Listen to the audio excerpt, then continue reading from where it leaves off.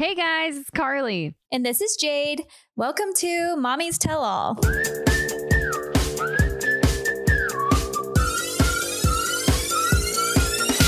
Today we are going to talk with someone who has come so highly recommended by our listeners, Jennifer Anderson. I keep wanting to say Aniston.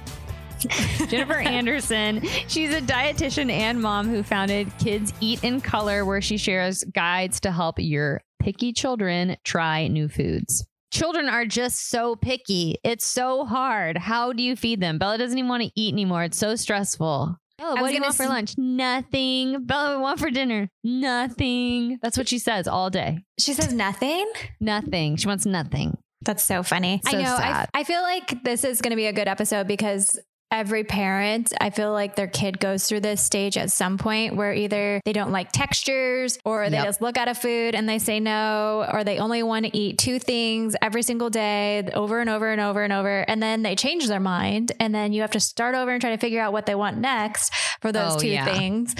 And so I'm really excited because Jennifer has dedicated her whole Instagram and like her passions to this. And so we can find out, like, please give us all the good tips. I know. I really need them because Bella is almost on hunger strike right now. It's it's so bizarre. Anyway, but you know who's probably not on hunger strike? You, because you're pregnant and eating is amazing. I am in the part of pregnancy where I'm not on hunger strike. Good. Because obviously first trimester, I was super sick. And then third trimester, your baby is like pushing onto everything. So you feel like your tummy or your stomach is literally in like your lungs. Right. And you so can't you fit feel like anything. you can't eat.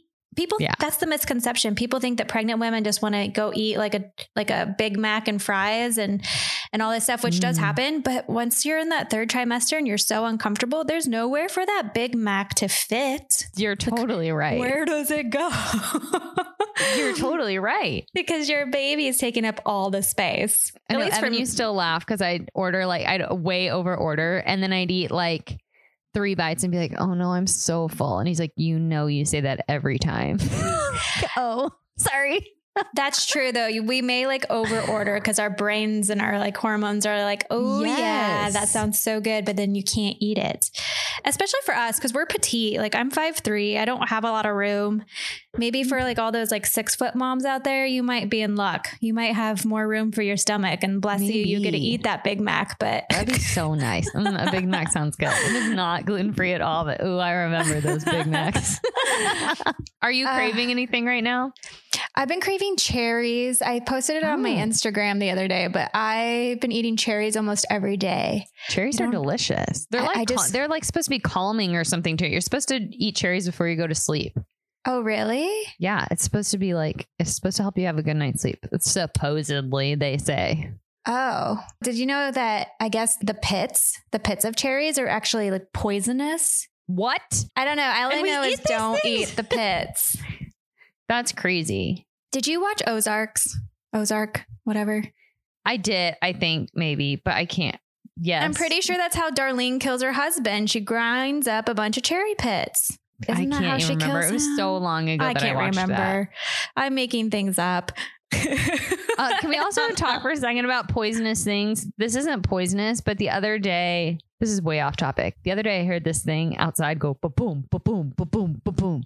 And I took Charlie downstairs and we were investigating and a bird had gotten stuck in the air conditioning unit and was dead going ba-boom, ba-boom, ba-boom. And I walked back upstairs. I was like, that was so terrible. I walked back upstairs and felt something on my leg. And I had either been stung or bit by something while I was watching this bird be dead. And it hurt so bad and swelled up so bad. And I was so thankful that it didn't happen to Charlie and it happened to me, but it was so horrible. Like that was also in my no good, very bad week.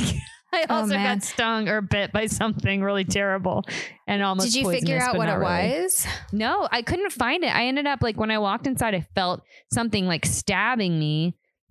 And so I just like ripped off my pants, but I never saw anything in my pants. So I don't know.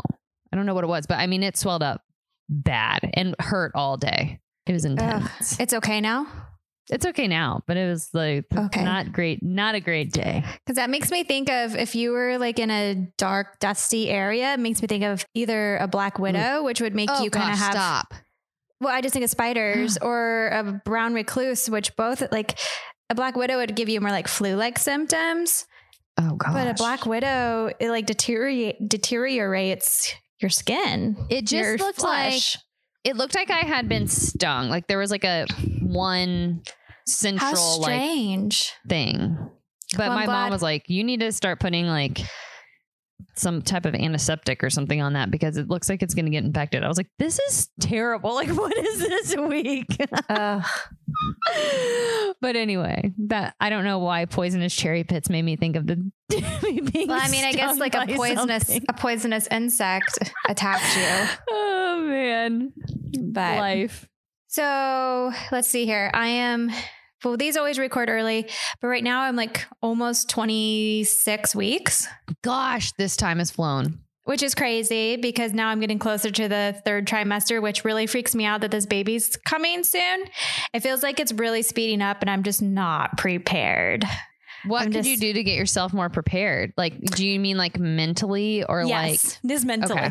Well, I mean like maybe I don't have a lot of things for this baby right now, but we also have a lot of things. So I haven't been doing a lot of buying or shopping. Yeah. But I have time for that, I feel still. But it's just mentally preparing that I'm going to have a 3-year-old and a 15-month-old and a newborn. And, and just like thinking about those days and how I've totally accepted the fact that I'm going to have to baby wear this baby literally everywhere. Yeah, that's true. And it's also just thinking about the recovery because I'm trying to recover while having all that going on. But you know what? You are Wonder Woman, so you're going to be great. You're going to do great.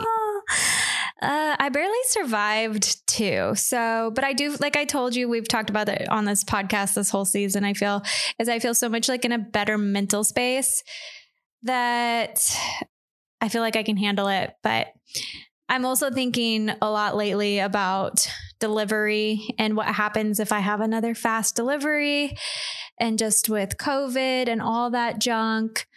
I'm just trying to like prepare myself mentally for that because say I have this baby at home. I was telling Tanner this. Because my doctor and my midwives are all saying that this baby's going to come faster. Oh my gosh. And I had Brooks in like 60, 65 minutes. Oh my gosh. So say I have like a 40-minute labor, right? Oh, and delivery. And say I have the baby, I have the baby at home. Then can my midwife come to my house and just like do all the checkups on me and on the baby and make sure everything's fine? And if we're fine, then we just get to stay home. Or do I have to do I call an ambulance and they drive us there? Or do I somehow pack myself up after shooting a baby out of my vagina and pack up my tiny little baby and drive to the hospital? And then do we have to like sit in the ER because we have to get COVID tests? Oh my gosh. And so it's all this is a lot right now. It is a lot. So I think about that. And then I'm like, well, and then what if I go into labor, we get in the car immediately, and then I have to wait for my COVID test and I just like deliver in triage. Like, I don't want to deliver in triage. There's no way that if you're in the middle of a baby coming out of your vagina, they'd be like, let me put a stick up your nose. I don't think There's no way. I don't think, I think you have to pass it to be able to go to labor and delivery. That's like the protocol right now. That's the craziest thing I've ever heard. Or you don't have to pass, but they have to know if you're negative or positive. For just a second, Jade. Let me stick this thing up your nose. What? Yeah. So it makes me just get that natural instinct that I get and just be like, I'm just going to go birth my baby in a field and y'all can just suck it. Oh my God. You have this this is so funny. I feel like you have this every time. You're like, I'm just going out into a field. Like you become Mother Earth goddess. Well, it really does take over. I become like lizard brained. Wait, what does that mean? Well, so this is like really cool science behind pregnancy. But as you get closer to delivering your baby, when you're pregnant, your it's your cerebrum, right? Your cerebrum is the front part of your brain, the top part of your brain, where all of your cognitive thinking and your emotions and your personality and all that lies. It will shrink. It starts to shrink. And your cerebellum, which is all of your natural, like where you're breathing, your body temperature, where your heartbeat, like all those things that your body does that are involuntary happen so we can be alive. It starts to grow, and that's where all of our instincts lie. So it literally starts growing to make a mother start to hone in and think about instinctually protecting their baby. Wow. So it's like science is cool. It's so cool. Like our bodies literally prepare us to become more like wild creatures, really, to protect our young from the outside things that could, I guess, get to our child. So I'm in this like instinctual, like I feel more like a mother wolf or something. Oh yes, I like it. Like I'm going to have my cub and I need to protect my cub. And one of those things really is just like, I want to, like, my body just wants to be instinctual and just birth on its own, I feel, which I know it's not a great, modern medicine is there for a reason. So obviously I'm not insane where I would just like go out and actually birth in a field, but my instincts are like pumping through my veins telling me to do that. Yeah. Okay, well, enough about me and my weird lizard brain. Let's get Jennifer on so we can actually talk about things that other moms probably want to hear about, which is how to help our picky toddlers and babies actually eat nutritious meals. Yes, let's get her from a virtual green room. All right, Jennifer, thank you so much for joining us. We have had so many people beg for you to come on our show. Forever. Oh my God. We're so excited you're on. I love that so much. Well, I'm so happy to be here. Carly and I we have toddlers ourselves. And so we are currently dealing with all the picky eater problems. Oh, yeah. Our daughters are very independent little girls who know what they want. And sometimes like what Carly's dealing with right now, they literally want nothing to eat. Yeah, she wants nothing. Right. Yeah. And that's a toddler for you. I mean, what more could they give you than the gift of, I am fully in charge of my body and I will starve myself. Oh yeah. She really, I was telling Jade that she's like on hunger strike. I'm like, yeah, Bella, what do you want for lunch? Nothing. What do you want for dinner? Mommy, nothing. Like, okay, well, you're going to eat something. So I guess I'm just going to choose. Right. So how did you get here? What made you focus on picky eaters? Like, I know you have children. Was one of them super picky? Like, how did this come to be your passion? Yeah. So my first son actually began to not gain weight appropriately. And he began to kind of fall off the growth chart. And I realized in that moment, I thought to myself, oh my gosh, I'm a dietitian. My kid isn't supposed to have eating problems. And at that moment, I thought, okay, I need to really beef up my knowledge and expertise in feeding children. And he actually was not a picky eater, but I had to learn all of the parenting techniques, all of the evidence-based feeding techniques needed to feed a child who didn't want to eat enough. And that can be it's scary, it's complicated. And I thought, wow, feeding kids is tricky. And then my second child turned out to be selective in his food choices and also very opinionated about what he wanted. And I was glad that I had a framework in place at that point, because otherwise I would have really not known what to do with him. And I think he'd be in a very different place with eating than he is right now. Man, it's so crazy how kids are just so different. Yeah. Some kids love to eat. Like, I had a friend over and she said she was watching Bella say, I don't want anything. She said, that's so crazy because like my daughter wanted everything. Like she wouldn't stop eating. I'm like, can't I just have a little bit of that? I know. Like, can we just spread this out? Like, why is this so complicated? Right. Yes, it's so complicated.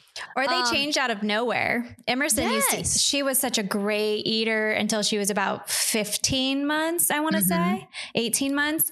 And then she went from eating every single thing that I would give her to eating only like 5 things. Right.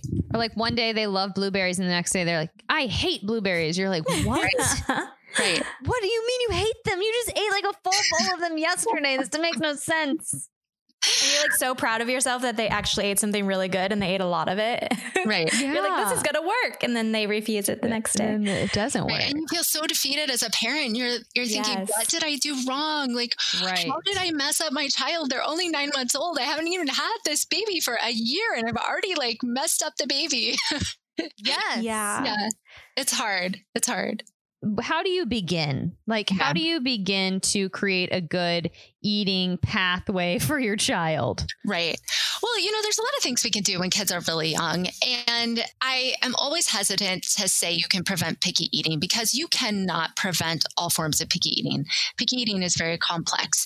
And I think one of the ideas out there is if I just wean my baby right, I can prevent picky eating.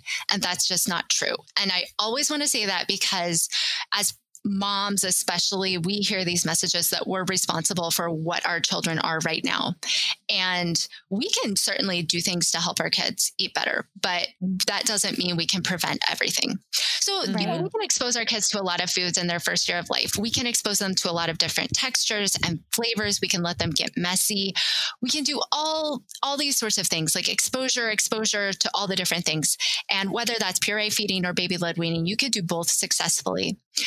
The key is, and yes, like you said, you can have your 15-month-old who's like, prior to that, she ate every single thing. But then there's something that developmentally happens with your child around 12 months to 24 months and older as well. They begin to be scared of new things. And this is an important developmental milestone, but it's also hard for us because all of a sudden they may start to be afraid of new foods. And then all of a sudden we went from our kid who ate everything to our kid who eats 5 foods. That's not your fault. That's a developmental thing for your child. And that's the point at which our parenting style really comes into play. How are we actually structuring feeding in our house so that we can navigate that transition without making it worse? And there's a couple things that we need. I always call them the 4 mealtime rules. And this is what I talk about in my free picky eater guide that I have. But basically, you need to let your child decide whether they're going to eat and how much they're going to eat. And you as the parent need to step back and provide the structure for that mealtime. And you are going to decide what's going to be served. You're going to decide where it's going to be served, and you're going to decide when it is going to be served. You are in charge of the structure as a parent, and the child's in charge of their body. Now, this is based on what's called the division of responsibility in child feeding, but I kind of like put it in these terms. And when you do those things, you can really stop enabling your child's picky eating and help them learn to like food at their own pace as they mature. So what if they like really are choosing not to eat it?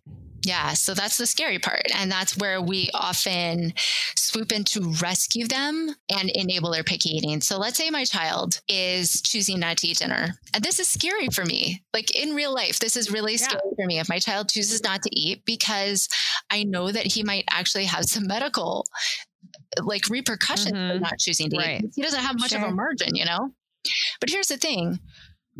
When he doesn't eat, I give him that space. And instead of trying to encroach on his job, which is to decide whether or not to eat, I take on my job as the parent who chooses what to serve. And you know what I serve at all the meals and snacks all day long? I choose to only serve high calorie foods, because I know that my child may choose not to eat at a meal. And if I give him only high calorie options and I add calories to every single bite that he eats, everything is covered in dip or butter or has a high fat or high protein side, and everything is really nutrient dense for him, I don't have to worry as much if he chooses not to eat a snack. That's what I need to do. Yeah. Wow. I never thought of that, but that makes so much sense. Yeah. They're also, because then they are eating richly and like protein and fats and stuff. And then you don't have to think about if they're not getting that in some other area. Like my mom will be like, do you want pretzels? And then she'll be like, oh, do you want some peanut butter with your pretzels? And like sometimes Bella will do it and sometimes she won't. And I always was like, okay, mom. But now I'm like, oh, that was really smart, mom. Yeah. Sometimes our moms really know something. They do. But that's the key, right? We can, within our jobs, like my job is to provide the food for you because I'm the adult and I actually know a little bit about nutrition, or I can learn about nutrition, right? Our kids, they don't know anything. They're just like, oh, pretzel, salt, yum. Let me fill up on goldfish. But to a kid who's not gaining weight, or to a kid who isn't eating enough, when we let them choose what to eat and we say, what do you want for a snack? Well, of course they're going to say goldfish because goldfish are delicious. The problem is they don't have as many nutrients. They don't have the fat. They don't have the protein. And yet the toddlers fill up their little stomachs on that. And then, they come to the next meal and they're not really hungry. And so they don't eat. And then they're like, but mommy, 10 minutes later, but mommy, I'm so hungry. What do you want? I want more goldfish. And then we end up feeding them goldfish all day. And, I don't fault any parent for doing that. I get it. It's tough to feed a toddler. Yeah. But when we want to take the harder but better route and say, okay, you know what? It's actually not my toddler's job to decide what to eat because they would eat goldfish all day. Instead, it's my job as the parent to give them what I say is a balanced meal. And you know what? I'm not even going to give her an option of whether or not there's peanut butter on her plate. In fact, I may see if she can just tolerate pretzels that have already all been dipped in peanut butter. Ah, smart. That one step further. I like it. Yeah. You can see if you have a very opinionated child and they're very picky and they don't like their foods touching, that may not fly. And you can kind of feel it out with your child, but it might fly, and it's worth a shot to give them exactly what you want them to eat, and then let them choose. And, maybe she's like, mommy, I know eat peanut butter today, and that's fine. And that's cool. You know what your body needs. Just let them have it. Maybe she only wants to eat strawberries at that meal. And you just say, okay, you don't have to make it a battle. But then at the next meal, guess what's there? All those high calorie foods again, all that dip again. I drench everything in avocado oil. And so if they only eat the noodles, guess what? They also got 100 calories of avocado oil on the side, So smart. So smart. Do you have like a kids should eat? Well, I mean, if they won't eat, they won't eat, but there should be a certain amount of vegetables on a plate versus fruit versus carbs versus, I don't know. Do you have anything like that that's like the go-to? Yeah. So what I like to do is I don't focus as much on portion sizes. Instead, because again, I'm coming at this from, it's really the child's job to decide their portion sizes, but it's our job to decide what's there. So I like to make sure there's a fruit and or vegetable at every meal and snack. I like to make sure that there's a protein and fat because they do need that fat for their brain development. They do need that protein and that fat to keep them full. This is also going to help prevent that, mommy, I'm hungry 10 minutes after the snack. And then I like to make sure there's what I like to call an energy source. So that would be some sort of starchy food. So a grain, fruit can sometimes be that, but something that's going to give them calories because they need calories. We can't vilify carbs with children because they need energy to exist and grow and thrive. Yeah. So making sure that those things are there. And whether that's like a yogurt that has fat and protein with a little bit of fruit on the side, or crackers and cheese and a few little shredded carrots, or whatever that is, we just want to make sure they are getting that fat and protein. They are getting that energy they need, and they're getting a little bit of color, if nothing else, them for exposure so that they can learn to like all the different kinds of food. I have a question. So how do you, if your child is like throwing a fit, say, about their food on their plate and they don't want it, and your spouse and you may have different approaches. Sure. Yep. Like my husband comes from the idea of like, well, I want you to at least take one bite. And I don't like that rule. And how do you appropriately respond to your child if they're saying that they're not going to eat those foods and you're trying to encourage, you just don't respond. You just let them choose, like you were saying? Sure. So in that scenario, my recommendation, and more of the evidence-based recommendation here, is not to force a child to eat a certain amount or anything. Now, the 1 bite rule, that is a very interesting rule. It is used successfully and not successfully in different cultures, different families, different parts of the world. So I like to come at it from the position of, is this working for you? There are some families who have successfully created a culture within their family where everybody just tries food. It's no big deal. It's just, oh, we all try food. Most of the time, I find people are asking me about this 1 bite rule because World War III is breaking out every time they invoke this 1 bite rule. Mm-hmm. And instead of it fostering curiosity and adventure and fun in the family, it's causing battle after battle after battle. In that case, my recommendation is, look, the 1 bite rule is not working, so let's find something that might work. And I find the fastest way to end food battles in any family is to say to the kid, oh, that's okay. You don't have to eat it. Because guess what happens? There's nothing for them to battle you over. You just told them they didn't have to eat it. You gave them exactly what they wanted, which was control over their own body. And you didn't make it a big deal. And instead, you sit there and eat your salad. Or you know what? Don't even give them the salad on their plate. Just put it on your own plate. Oh my gosh, this is the best salad I've had. Oh yeah. Why do they do that? Oh, yum. This is so good. So when you model eating something and enjoying it, and you're then they want it from your plate. They're like, why didn't you give me any? Well, I didn't think you wanted it. Well, I want yours. Yes. And then next thing you know, your child's eating salad. The other day, I made baked potatoes for the first time in a really long time, so long that my kids had forgotten they'd ever had it. Oh my gosh. And it was so weird. I was like, when was the last time I made baked potatoes? Turns out, I don't know, 2 years ago. So I made them, I put them on the table, and my son says, ew, yuck. That is disgusting. And I said, well, you don't have to eat it. I put it on my plate. It was literally the best potato I had had in years. It was so good. And I put butter on it and I'm enjoying it. And I was I was enjoying it publicly because it was so good. And I was like, oh my gosh, this is like a candy potato. And I say to my husband, you have to try this. It's so, so, so good. Now, I'm not trying to pressure my kids, but next thing you know, my 5-year-old is like, candy potato? and my other son, just kind of on the side, I see him take a bite and he was like, oh my gosh, this is so good. And by then the 5-year-old is thinking, oh, well, I should probably try it too. And he did. And now we all have this joke that potatoes are candy potatoes and we've been enjoying them together.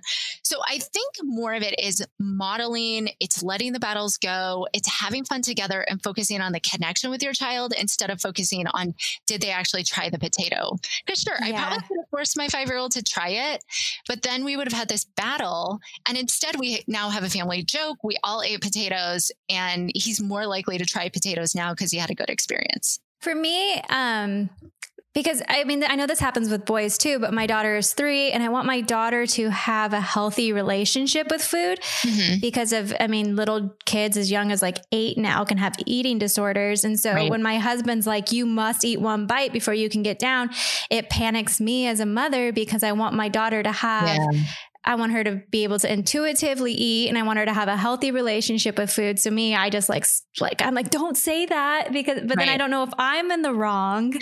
So no, I mean, you're actually on the side of what research suggests is the best way to feed kids. The problem is we have to acknowledge that so many of us grew up in families where we had to finish our plate and we had to take a bite of everything. And so why would we not parent in the same way that we were parented? So I think the challenge is realizing that parents are coming from different places. We can't really, I don't judge your husband for having that instinct to make the kids taste a bite because maybe that's how he grew up and maybe that's how he thinks he had a bigger palate and maybe that was really helpful for him. So I think coming back from the table, we have to have these conversations with our partners away from the table because in the moment, I don't want to be having a parenting discussion with my husband in front of my kids. We try to be on the same page so that we can actually, be consistent parents the best that we can. And by far, we're not perfect. But my husband and I had a lot of conversations away from the table where I said, hey, here's what I'm learning in this book that I'm reading about child feeding. This is when, our oldest one was a baby. Like, here's what I'm reading. What do you think? This is different from the way that both of us were raised. Can we try this? Now, I think in my case, it's different because I'm a dietitian. He was like, well, you're kind of the expert in this. Okay, I'll give it a shot. But he did it grudgingly. Like the way that we handle dessert, he was like, that doesn't sound right to me. And I was like, well, yeah, it's pretty different from my instinct too. Can we try it? Can we try this one little thing and see how it goes? And so we kind of did it that way. It was like, let's try this little thing, see how it goes and reevaluate. And next thing you know, our toddler was turning down cake and taking one bite of the cupcake and leaving the rest. And now my husband is the biggest advocate of serving dessert with a meal because he knows that it works, because he's seen it, because he was willing to try something just to see how it goes for a little bit of time, Is that because it's not making the dessert feel like it's forbidden? It's just there? Is that, or they're like waiting for it? Right. So a lot of times the thing is eat one bite of dinner to get your dessert. And so we do two things. We teach kids not to listen to their body. And then we also teach them that dessert is so much better than everything else. And we're so excited. And then we make a big deal out of it. Oh my gosh, you got dessert. You ate your 3 bites. You finished your plate. Here's your dessert. What we're teaching them is food is less exciting. Dessert is more exciting. We also teach them, ignore what your body tells you just to get this reward. And what we end up with is a dessert obsessed kid who's eating too much or too little for their body because they've lost touch with their internal cues. Mm-hmm. And if we find ourselves in that position where our kid is obsessed with dessert and they're asking, how many more bites till I get my dessert, or all dinner long, dessert, when's dessert?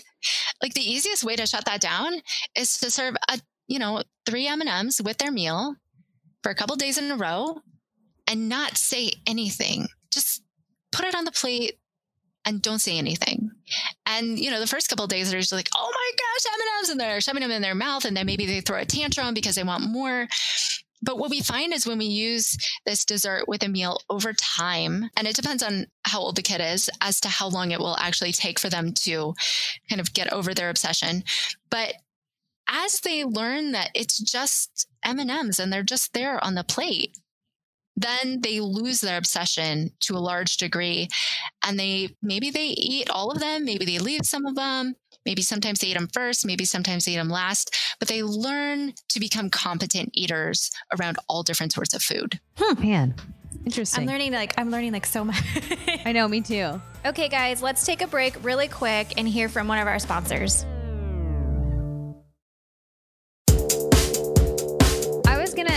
Okay, so last night we were sitting at dinner and we've kind of, we started doing like vegetable cutters that like make cute shapes. And, I know you have it's like broccoli or trees, which my mom also started that. I need to listen to my mom more. And so we've encouraged this like playfulness with food. But then last night, Bella, her plate was just like an absolute disaster zone. And I don't even know if she really ate anything on her plate. It was more just like a mound of like mush and squished up everything. Mm-hmm. When do you know it's like gone too far? Or is that just like okay because they're experimenting? Like, does that make sense to you? Yeah, it does.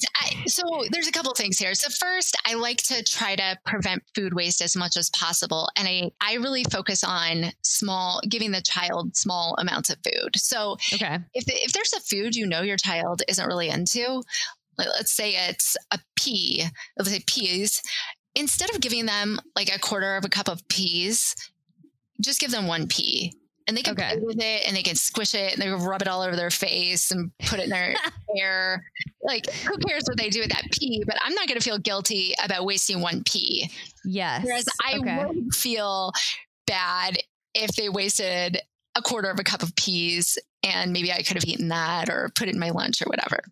Right. So start with really small portions. Like an exposure portion is the size of your pinky, fingernail. It's small. Okay. And yeah, sometimes you're gonna miss the mark. And I think as parents, if we have the food, it can be easy for us to kind of think, well, if I put it there, maybe they'll eat it all. And so we have these wishful portion sizes. Oh, totally. And then, they take the mashed potatoes and they make a volcano and they play with it and touch it and they rub it all over the plate. Yeah, that's what it is. Yeah. And the thing is, that's actually really good for their sensory system to get used to having food all over their body. It helps them eat better later. So the more we let our kids get messy, and I know it's a lot of work, and I know it's a mess, and I know that spaghetti in their hair is real pain, but it's so good for them. It's so good for their sensory system. It helps them eat more textures and flavors later. So I always encourage parents, I know it's hard, but they do grow out of it. It does end. And do the best you can letting them get messy and experiment with their food and things like that. Now, if they're taking their food and they're rubbing it all over their sibling and they're making an enormous mess, probably the next step, throwing at the wall, that's when you step in and say, this is not acceptable behavior. We're going to end this. We're going to start it over at snack time. Right. Okay. Okay. So I have a question now that we're bringing up snacks too. So what about for all the parents out there whose kids are just super snacky and they just want to snack all day and they don't want to sit down to eat meals? How do you handle that? Yeah. So I would go back and remember, what's your job as a parent? Your job as a parent is to decide when kids eat. It's not the kid's job. So if you have a kid asking for snacks all day long, that's of course they're going to ask for snacks all day long. Who wouldn't, right? I'd love to live on granola bars too. But the thing is, they don't know what they need, and what they really need to eat a more nutritious diet, to eat the right amount for their body, to make sure they're eating enough. What they need is a mealtime routine or a mealtime schedule. And that means you have 3 meals a day scheduled. And, maybe you're not a by the clock family, and that's fine, but you have your 3-meal routine. You have your snacks. Maybe your family needs 1 snack a day. Maybe they need 3 snacks a day. I don't recommend any more than 6 eating opportunities max in a day. For any child. 3 meals, 3 snacks is the max. And some kids don't need a snack. And if that's your kid, that's fine too. I find most young children need at least 1 snack and 3 meals a day. So you could just figure out what works for your family. But one of the things that I find is challenging for parents and why kids are asking for those snacks is they're not providing a high fat and protein snack. Like the snack is goldfish crackers, which the kids just burn through in 45 minutes, and then they are hungry. So instead of serving just goldfish, you can serve goldfish, an apple, and a cheese stick. And you get the fat, the protein, you got the color, and you got the energy there. And I know that takes a little bit longer, but then you're not going to have your kid coming back to you in 10 minutes asking for a snack. What are your favorite dips to add protein to a kid's meal or snack? Yeah. So any sort of nut or seed butter. Now with the really little toddlers, you don't want to give them chunks of nut or seed butter because it can be a choking hazard, but you could do a thin spread on a piece of fruit, or a thin spread on toast or something like that. But anything with nut or seed butter, hummus is great, guacamole, any sort of bean dip. There's all sorts of bean dips that you can create. And you know what, even something like ranch dressing, just make sure you get the one with that fat in it. You don't want a fat-free ranch dressing because then it's just flavor without the fat. Ew, also, who would eat that? Gross. Yeah. So you want those high-calorie dressings for your kid. You don't want a low-fat dressing for your child. So yeah, that ranch dressing isn't going to provide a lot of fat, it's not going to provide a lot of protein, but it will provide the fat. And then you can add a little protein food on the side, or even something like making your own dip with full fat Greek yogurt instead of sour cream. Sour cream is great too. It's a great source of fat, but the Greek yogurt, the full fat Greek yogurt would also have protein. So just making sure whatever you buy, especially for toddlers, make sure it's full fat, make sure you're providing that dip. And, things like ketchup or mustard or, whatever your favorite dip is, those are fun too. Just make sure that you're adding on something like a protein source that has some fat if the kids aren't getting a high fat dip. I'm totally going to incorporate that. So I have one last question for, say, the parents out there that have done everything wrong and say they're trying to like retrain their children's palates. Is that possible to get your children to start eating correctly? Absolutely. And, you know, I always like to remind parents, there's no one right way to eat. There's no way. If you care and you're working on your relationship with your child and you're loving your child, there's no way that you could do this wrong. You can't be a failure of a parent just based on what your child is eating. It's really your child's job to learn to eat a wide variety of foods over the course of their life. And you can create an environment to help them learn at their own pace. So if you start implementing this structure of you, the parent, being in charge of what is served and making sure you're starting to incorporate more foods that your child may be eating, and you're allowing your child to decide whether to eat and how much, all of these things have a huge impact on your child. They can improve your relationship with your child, they can reduce your stress, and then they can also give your child the structure they need to learn to eat more foods over time. It's just going to take time, right? Like kids take a lot of exposures. My child took 3.5 years of exposures to tomatoes before he ate one and actually swallowed it. Right? 3.5 years. And That's I thought, so funny. wow, I have really won, right? Seriously. Tomatoes are delicious. And he did it, but it took a lot of time. And some kids are just going to need more time than other kids. So for everybody out there, I know so many people are going to want to get all of your tips and all of your instructions. So where can they find you? Everywhere. Sure. So you can find me on Facebook, Instagram, Pinterest, you know, all the fun places at Kids Eat in Color. And if you're really thinking, okay, this all sounds good, but now I've heard way too much and my mind is kind of like exploded, and I want it all in one place where I could just kind of say, okay, like what are the mealtime rules? What am I shooting for? How do I know if my picky eater maybe has a problem and it's not just like normal picky eating? Mm-hmm. If you want all that, I have a free child feeding guide / picky eater guide that really goes into all those details and makes it really easy to start implementing this stuff. That's amazing. I mean, this podcast is going to help so many people. It's already helping me. I know everybody's just going to have those light bulbs going off. Like, yeah, oh I feel enlightened on a lot of things. And it's nice to just hear, like you said, that there's no way you can do it wrong if you're just trying, but there are tips that you can use. Yeah. And it just makes me, I feel like, because as parents, we want to make sure our kids are eating as healthy as possible because we want them to be having as much nutrition and that they're growing and thriving. And it's so hard and frustrating, and we take it out on ourselves when our children are so picky. Mm-hmm. So it's so nice. Thank you so much for coming on and providing all this information. Thank you so much for having me. It's been so great. That was so informative.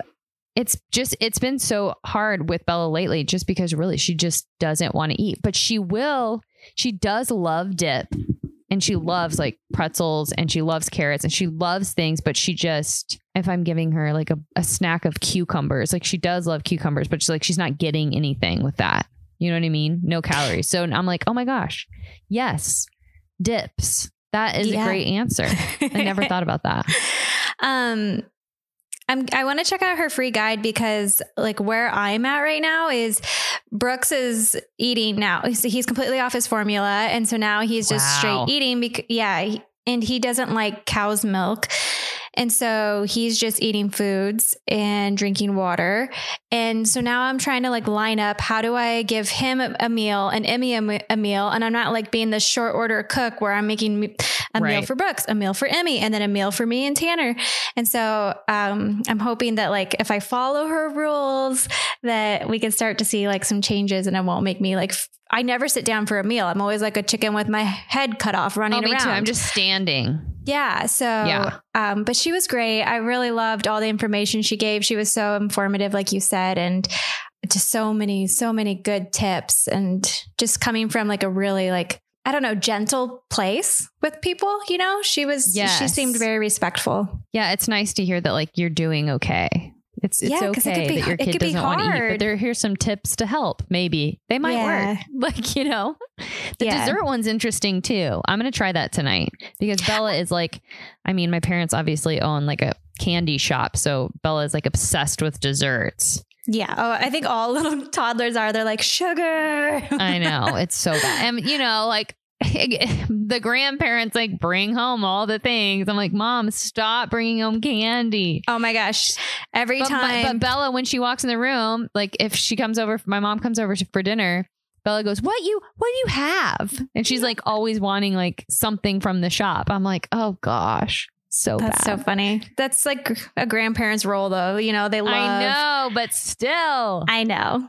Tanner's mom, without a doubt, every time she takes Emmy, they go for ice cream. I mean, that's Oh my just what they gosh. do. And I'm just like, That's really oh my cute, though. gosh. But I do love following Jennifer's Instagram because it does offer so many tips like that, like including 6 little M&Ms on the plate. And it's just really, she offers so many different meal plans and selections you can serve. So everyone make sure you go out and follow her. Yeah, absolutely. But thank you guys again for tuning in and listening. And please rate us 5 stars. If you feel like it, we'd love you for it. It helps us and helps other moms find the podcast. So, and make sure you're sharing this with your friends too. You never know who this may help. Absolutely. Yeah. Thank you guys so much. We really love you and we appreciate you. Give yourself a good old pat on the back for being awesome. Yeah, we're in this thing together. All right. We are.